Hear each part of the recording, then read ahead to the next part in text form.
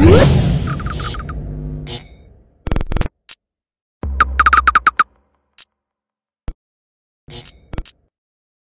is Andy Purwell for Boxing Social in association with Betfred, and I'm delighted to be joined by Peter Fury over Zoom. Peter, first and foremost, how are you doing? How's life been treating you? Yeah, it's been all right. Yeah, just getting on with things. We started the camp now, so both you and Savannah's in training camp, so we're just working away every day now. Obviously, we've spent the last 5 or 6 months kind of contesting a pandemic around the world. How have you guys found it on a personal level, trying to kind of have some form of life around it? Not really mattered that much. Just got on with it, really. Just getting on with the job. That's all we can do, isn't it? We've seen you be a lot more active on social media as well recently. Have you kind of enjoyed maybe seeing or interacting with people a bit more with that side of things? Yeah, that's been nice. You know, nice to talk about a bit of boxing and stuff. And the fights, we've had the fight camps, we've had NSC Sports, there's MTK Global, you know, they're all putting the fights out there, so they're nice to see, when I've got a TV, that is. Another thing which I've also noticed, you've enjoyed a little trip to the pub for a Guinness, Peter. Is that something that kind of, you're not necessarily missed, but you've enjoyed being able to go and experience again? Well, as everybody knows, you know, we've got Winston, you know, which is the new addition. So what happens, I take Winston for a walk, and obviously on the way back, instead of turning left back home, I turn right to the pub. So it's a perfect excuse. So as Winston sat there looking at me drinking some Guinness, you know, it's a good way of walking the dog. I'm sure that's a tip I'll keep in mind for later in life, Peter. But get into the reason doing this sort of boxing. Let's start off with Hughie, your son. You're back in camp now. How's he been looking after this kind of period without any kind of knowledge as to what would be happening with the sport? Yeah, he's always kept his hand in it. He's not naturally fit anyway, so he's been training. We started sparring. He had his first spar back yesterday. So now the sparring started, went into a proper routine, and the same with Savannah. You know, proper sparring's now started from yesterday, so that's it. It's all systems go. So he's in a good place. He's in good shape. And we just keep working away now until the fights come. With both Hughie and Savannah, they return to the gym. Have they pleased you by the way that they've managed to keep on top of things, or have they surprised you? What's been your thoughts on it?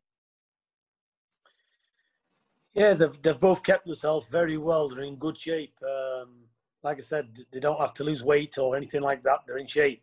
So all it is now is getting the sparring, getting the timing back and everything else, and just getting back in the groove of it. So we're just working on the stuff that we've been working on. With Hughie, what are you looking at? Have you got any kind of names or any potential dates lined up? Hughie's probably looking at November/December. Savannah is penciled in for October in Newcastle. So we're looking for Savannah. Hopefully she gets a world title shot then. So that's the route for Savannah at the moment. That's what we're looking at. That's the plans anyway. So October for Savannah, /November, December for Hughie. With Hughie himself as well, I saw, Eddie did an interview and he said that with Whyte-Povetkin 2, we'll come on to the first fight in a little bit, but with Whyte-Povetkin 2 in that rematch, he'd like it to take place around November time, and he'd like to make Hughie versus Dave Allen, if he could do. Is that one of the fights that you've considered? No, Hughie and Dave Allen's out the question, because Dave Allen has offered Hughie out now 3 times, and every time Hughie's accepted, then Dave Allen's got another story. So basically, we wish Dave Allen all the best, but unless Dave Allen becomes a world heavyweight champion, Dave Allen's no interest to us any longer. So aside from Dave, any names in particular which are kind of sticking out to yourself or to Hughie, Peter? Not really. We're speaking to our team and we will have a look at it. But we'll get somebody decent anyway. It's no point getting a blowover because it ain't going to mean anything. Just like the last opponent didn't mean much. So we'll get somebody who's a decent test and a good caliber fighter. So we're looking at a decent fight for him. moving on to Savannah as well, you mentioned you're hoping to get a world title shot in place for her. How likely is it that we will see that come about? And obviously, you've got that potential mega fight with Claressa Shields just down the line as well. Well, yeah, all being well, that fight should be made sometime in December. So first of all is to get past this in October, get a strap round the waist, and away we go again for the unification fight with Claressa. What did you make of Claressa's interactions with Eddie and Savannah? And obviously, I saw yourself in there as well over social media. I think it's all good. It's all good fun, and it's nice. Claressa Shields is a very, very good fighter, and it's not going to be an easy task. And but these are the fights you ultimately want to be in. To prove if you are the best, and we'll see. Nobody's got a magic wand. You can't say what's going to happen. So I know one thing: Savannah will be 110% ready. We've seen some whatever the outcome's going to be, we'll know on the night, won't we? We've seen some brilliant female fights over Fight Camp and amongst other shows as well. Is this kind of the perfect time for Savannah to capitalise on it all because there's such kind of an interest really zoning in on female boxing? I think so, but Savannah's very exciting to watch. She's not really, she can take opponents out. So it's very good. She's got some great skills, and she's got some good combination punches. And like I said, she can really hurt her opponent. So it's very interesting. So Savannah is very exciting to watch for the women's boxing because we've got somebody who's big for the weight at middleweight as well. So she makes the weight well. So she's very, very strong at that weight. So it's, like I said, she's definitely a crowd pleaser because she can punch.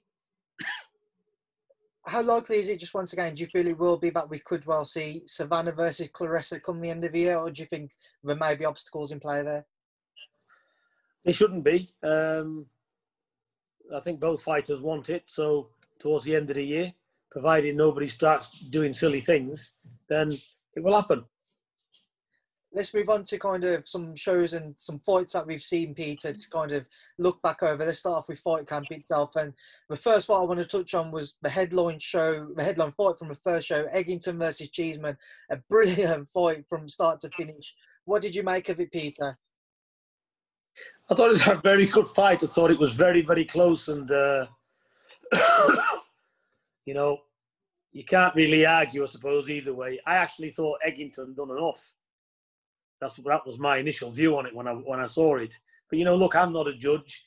I can only just give my opinion on it. But it was a close fight, so I can understand if it went the other way. It's no big deal.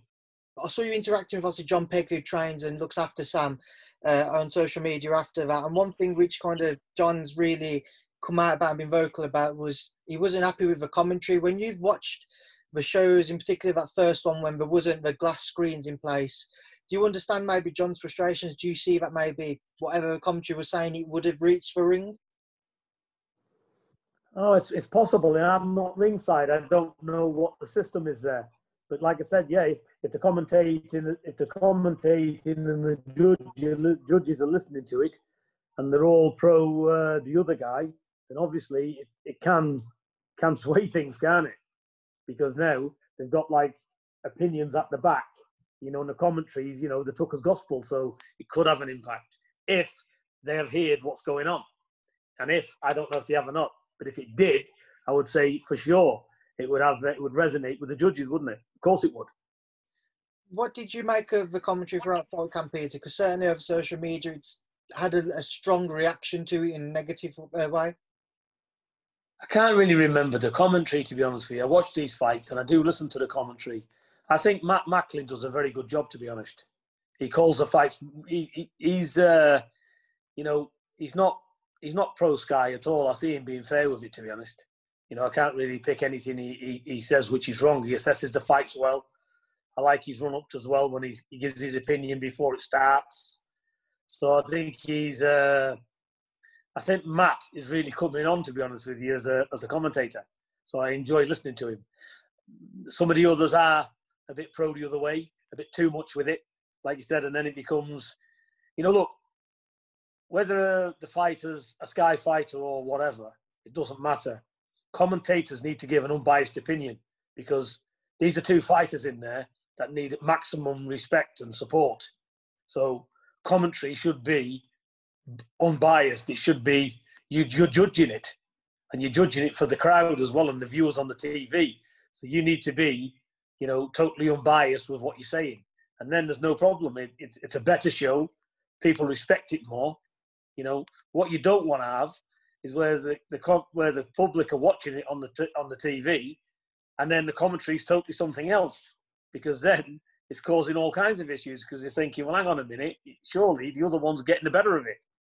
So it's can be stupid at times, but I think that's on rare occasions, to be honest. But I think in general, I think the commentary is fine. Moving forward, Peter, and on to the second week, we saw a brilliant headline fight once again between Terry Harper and Natasha Jonas. A very close decision draw rather, there between Tasha and Terry, but many felt that Tasha had done enough on the night. What were your thoughts on it?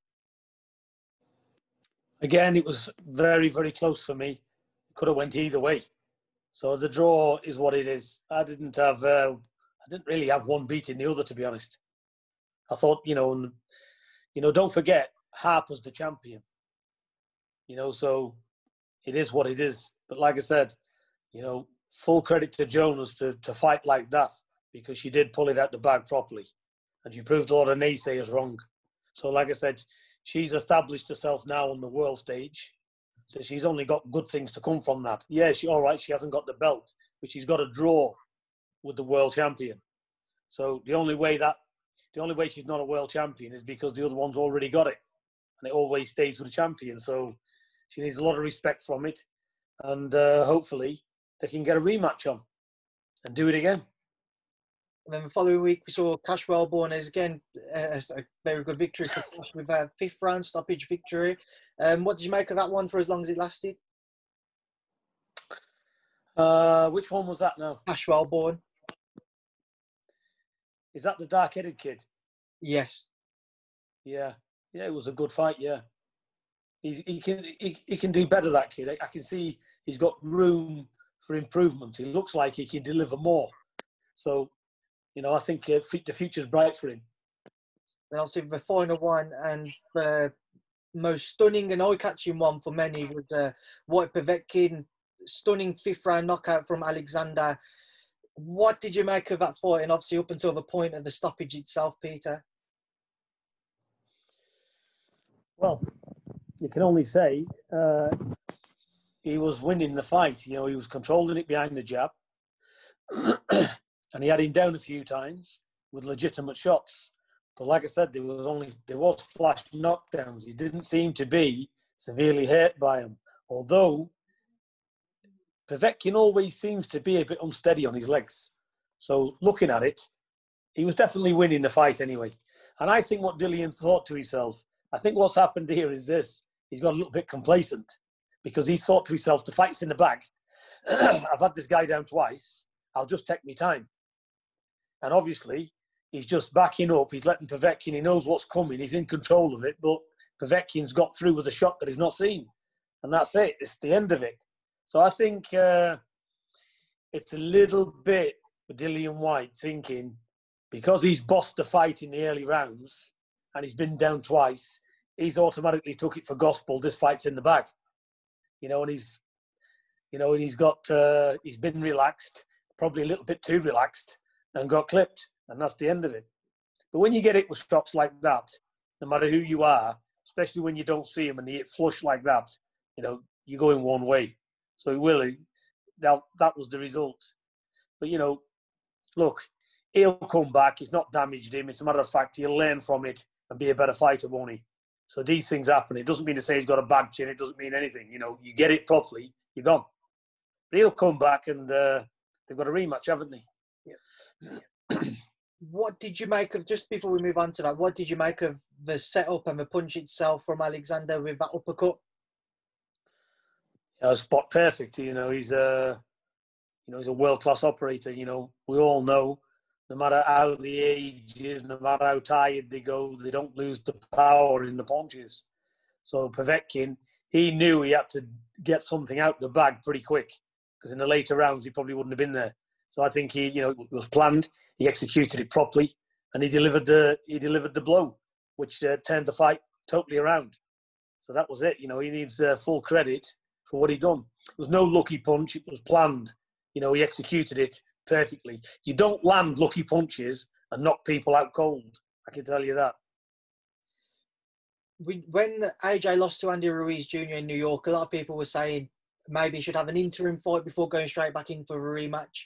On the back of such a heavy knockdown in Dillion's case against Alexander, would you say it'd be best to go straight back in for a rematch, or should he have an interim bout beforehand? No, straight back in there. It hasn't affected him. You've seen how he was interviewing afterwards. He's awake. He's fine. It's just one of them. Get back in and just be a little bit more cautious next time. He knows what to expect. So next time he'll be able to correct it. Listen, boxing is like life. There's ups and downs. It's like the weather. Things don't go to plan. That's why it's called boxing. That's why people watch it. If you knew categorically everybody was going to win every time, what's the point looking at it? Things go wrong. Another heavyweight fight that took place on that card was Alan Babic versus Shaundale Winters. The savage Alan Babic certainly caught the eye of many people who watched him. Did you watch that one, Peter? I did. What did you make of it? And what do you make of Alan himself? What do you think he could go on to achieve? He's the same as any other young prospect. He's a prospect, and he's doing his best. And he just looks what he is. He's had 3 fights. And you can see the way he operates, he's had 3 fights. So he's a novice in the heavyweight ranks, or cruiserweight, whatever it is. So he'll come through, and he's got as good a chance as anybody else. So hopefully, I'm sure he'll get better as time goes along, and he's got the right attitude. He's got the right mentality as well. Another fight, just to kind of move forwards to, and fights which are coming up. We saw Daniel Dubois victorious this past weekend. He's now got that Joe Joyce fight lined up. I just read somewhere that we're looking at November time now, because we could have fans back in for then. What are your thoughts on Daniel Dubois versus Joe Joyce, Peter? I think it's a good fight. I think Dubois should have had a better test, what he just had. Because I don't know where that guy's come from. I think he was a bin man from somewhere. But basically, he'd have been better off having a little bit of a harder test, in my opinion, in the ring, because that's a big leap from that kind of a body bag to Joe Joyce. But saying that, his team's got a good team, he's got very good trainers, I know them well. And,